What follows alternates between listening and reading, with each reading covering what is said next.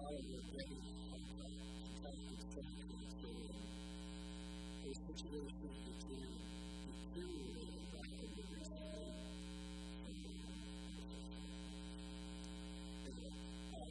this is making particular mistake that there are two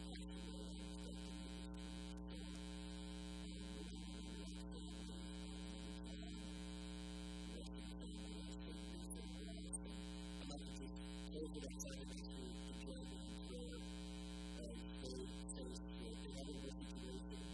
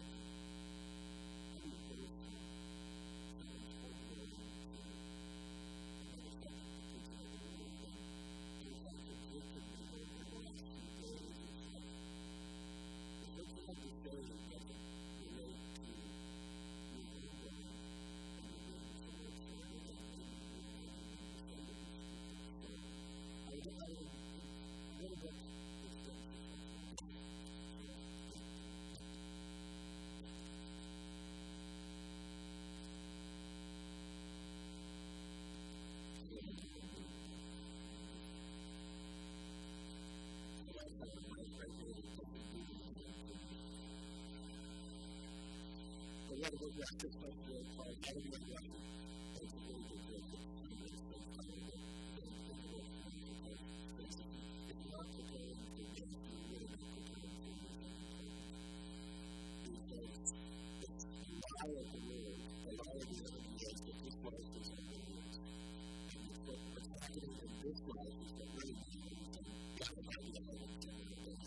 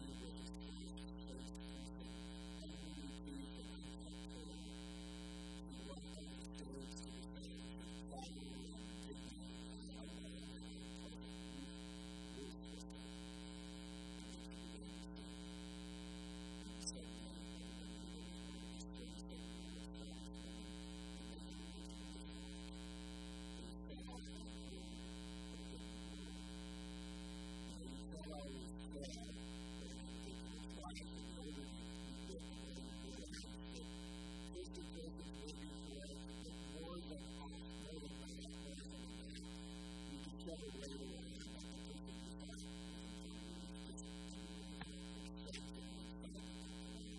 that the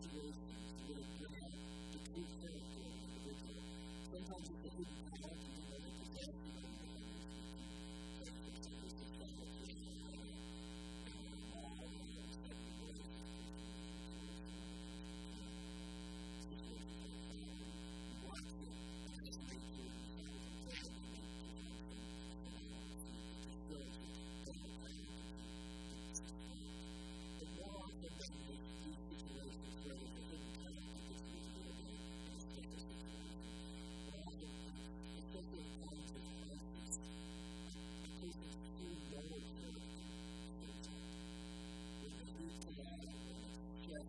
is going to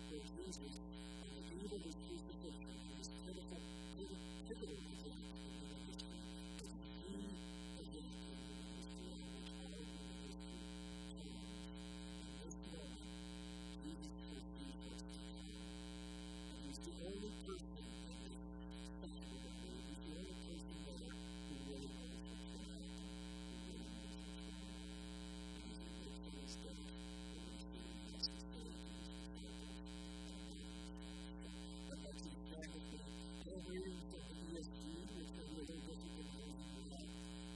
I want to read the whole section because of this paragraph, this is actually to us this morning. At the start of these steps, Jesus was troubled with spirit and testified, "Truly, truly, I say to you, one of you will betray me." The disciples looked at one another and uncertain as to who spoke. One of his disciples, whom Jesus loved, was the father of Peter and Jesus' father. So Simon Peter motioned him to ask Jesus who he was speaking. So as the disciple leaned back, Jesus answered, "If you think of me, I will give this morsel of bread and I will gift it." So when he had dipped the morsel, he gave it to Judas, the son of Simon Iscariot. Then after he tasted the morsel, Satan came into him. Jesus said to him, "What you want to do, you quickly." And now at the table, Jesus said this to them. To them, some thought that because Jesus had the money by Jesus was telling him how to go to the feast, or that he should give something to the poor. So after receiving the morsel of bread, he immediately went out. Jesus said, "Now is the Son of Man glorified, and God is glorified in him. If God is glorified in him, God will also glorify him in himself and glorify him in us."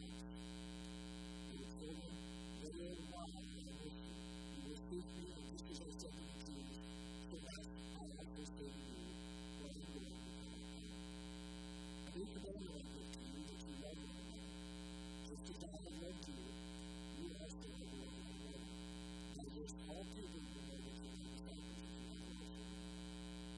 Simon Peter said, "Lord, where are you going?" Jesus answered him, "Where I'm going, you cannot follow me, but you will follow after me." Peter said to him, "Lord, what task will you do that you will ask me?" Jesus answered, "Will you lay down your life for me? Truly, truly, I say to you, the rich will be made whole if they will not deny me in the future."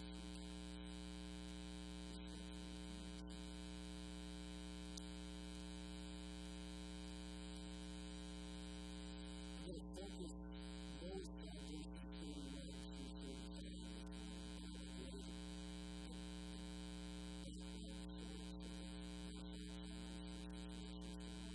Jesus has spoken to us about his feet. Let's talk about that last week and how he taught them about that and his example and the place that his famous and all his communities. As we said, he said to this morning, Jesus is coming in his spirit. He was glorified. We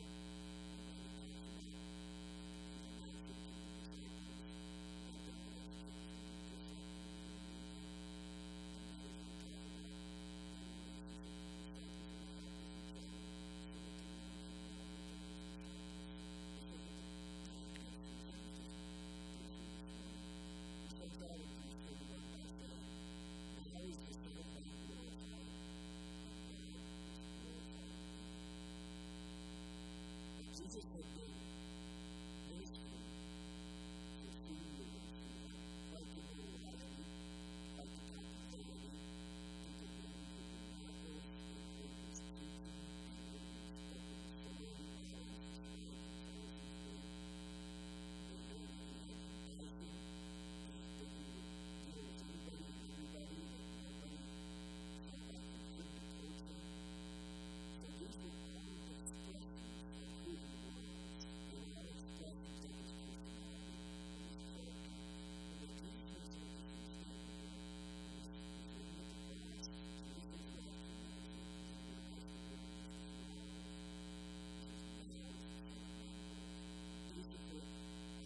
was basically, I think that that's what he said. Basically, Jesus said, now you will see who I am. And they had seen who he was. But Jesus was saying to them, now you will see the full extent of who I am, as he said it then. Now you will see in the ultimate crisis what's deep inside. You'll know that I'm not dependent. You'll know that I am who the Scriptures say I am. So as Jesus contemplates his death, he knows that this terrible event is going to happen. He's going to display to the world completely and fully who he is as the Son of Man. And only the cross can fully reveal the extent of the glory of Jesus Christ. And only the cross can show that there was no limit to his obedience to the Father. What he would do in all of human history, he never said no to God. Whatever he would do in all of human history, he always said yes to the Father's will, even if that meant his own death. We see that in the cross. But we also see that there was no limit to the sacrifice that he was willing to make to save his brothers and sisters. That he was willing to give up everything and suffer the great painful death because that's what his brothers and sisters needed. It's one thing to talk about God. It's one thing to talk about how much you value people, how much you care about them.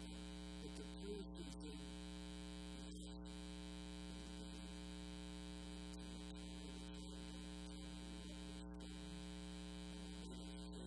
the Father loves us. But here's what the idea is, right? Anybody can talk about God, but the proof is in the behavior. He's the only person who ever chose to become a relationship with the Father. Something can prove to be. None of us are really perfect person. He did terribly if he chose to do what was right, but none of us are willing to do this kind of thing because we would never relate to the Father. The one person who did everything and did the Father, and that was the Son of Man. And he said that the purpose of the time coming for the earth was to lay it down to all human beings. And the cross reveals that point. The cross reveals who he really is. Because in the worst of all situations, he did the Father's will, he gave up his own life, and he did it because that's who he was. He did it because he wanted to do it. So, when you feel angry, when you feel unworthy, realize that the Son of Man died for you knowing who you are because he wanted to, not because he had to. And as he looks at that cross, just a few hours later, the next day, he says, "And now you can see me." He's seated on the cross as he goes to give the people who are doubting the nails in those hands. He's seated on the cross, trying to refuse and reassure them that he really wasn't the Christ. He's seated on the cross, having been dying, and then trying to take care of his life. Usually in that moment of agony, as he's not dying on the cross, he's thinking back to that is who he is because he is God in the flesh. And that's why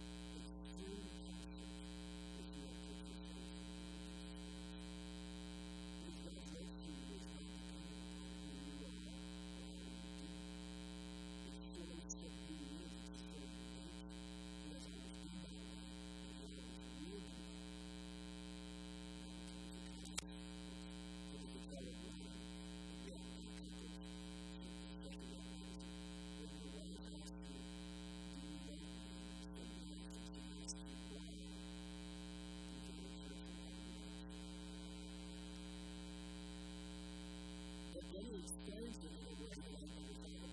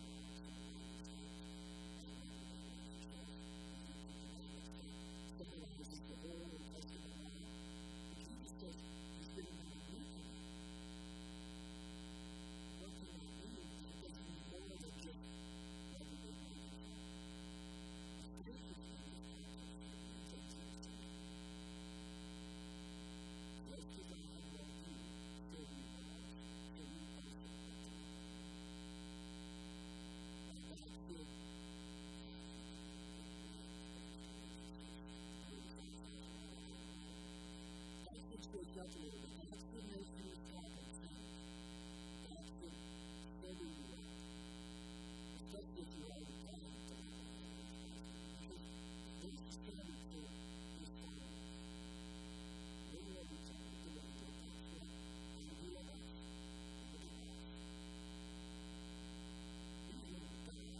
Because that's what they needed to do. So Jesus says here, that you love one another just as I have loved you, so you love one another. And thankfully, every commandment that Jesus gives his disciples is also a command. If he commands it, we will be the grace to do it. But let's not minimize the commandment because we can't do it. We have to go before the Lord and say, that's what you want.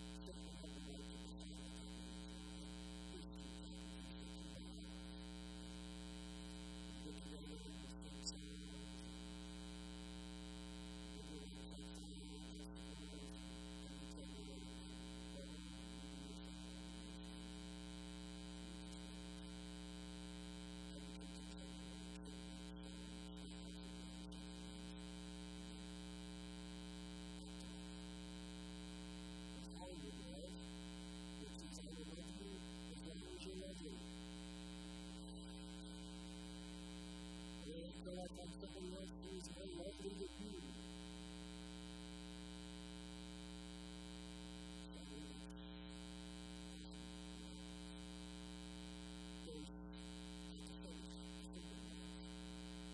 Because I love you, the children, I know that.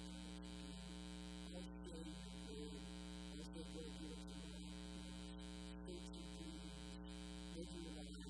I will tell you.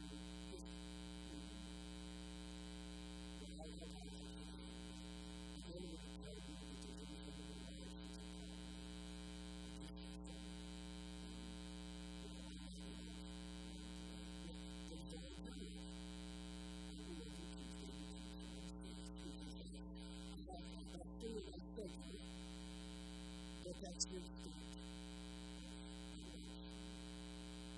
I'll figure out what's going to be the rest of the day. If I'm glad about it, I'll do the little if I'm glad for the rest of the day.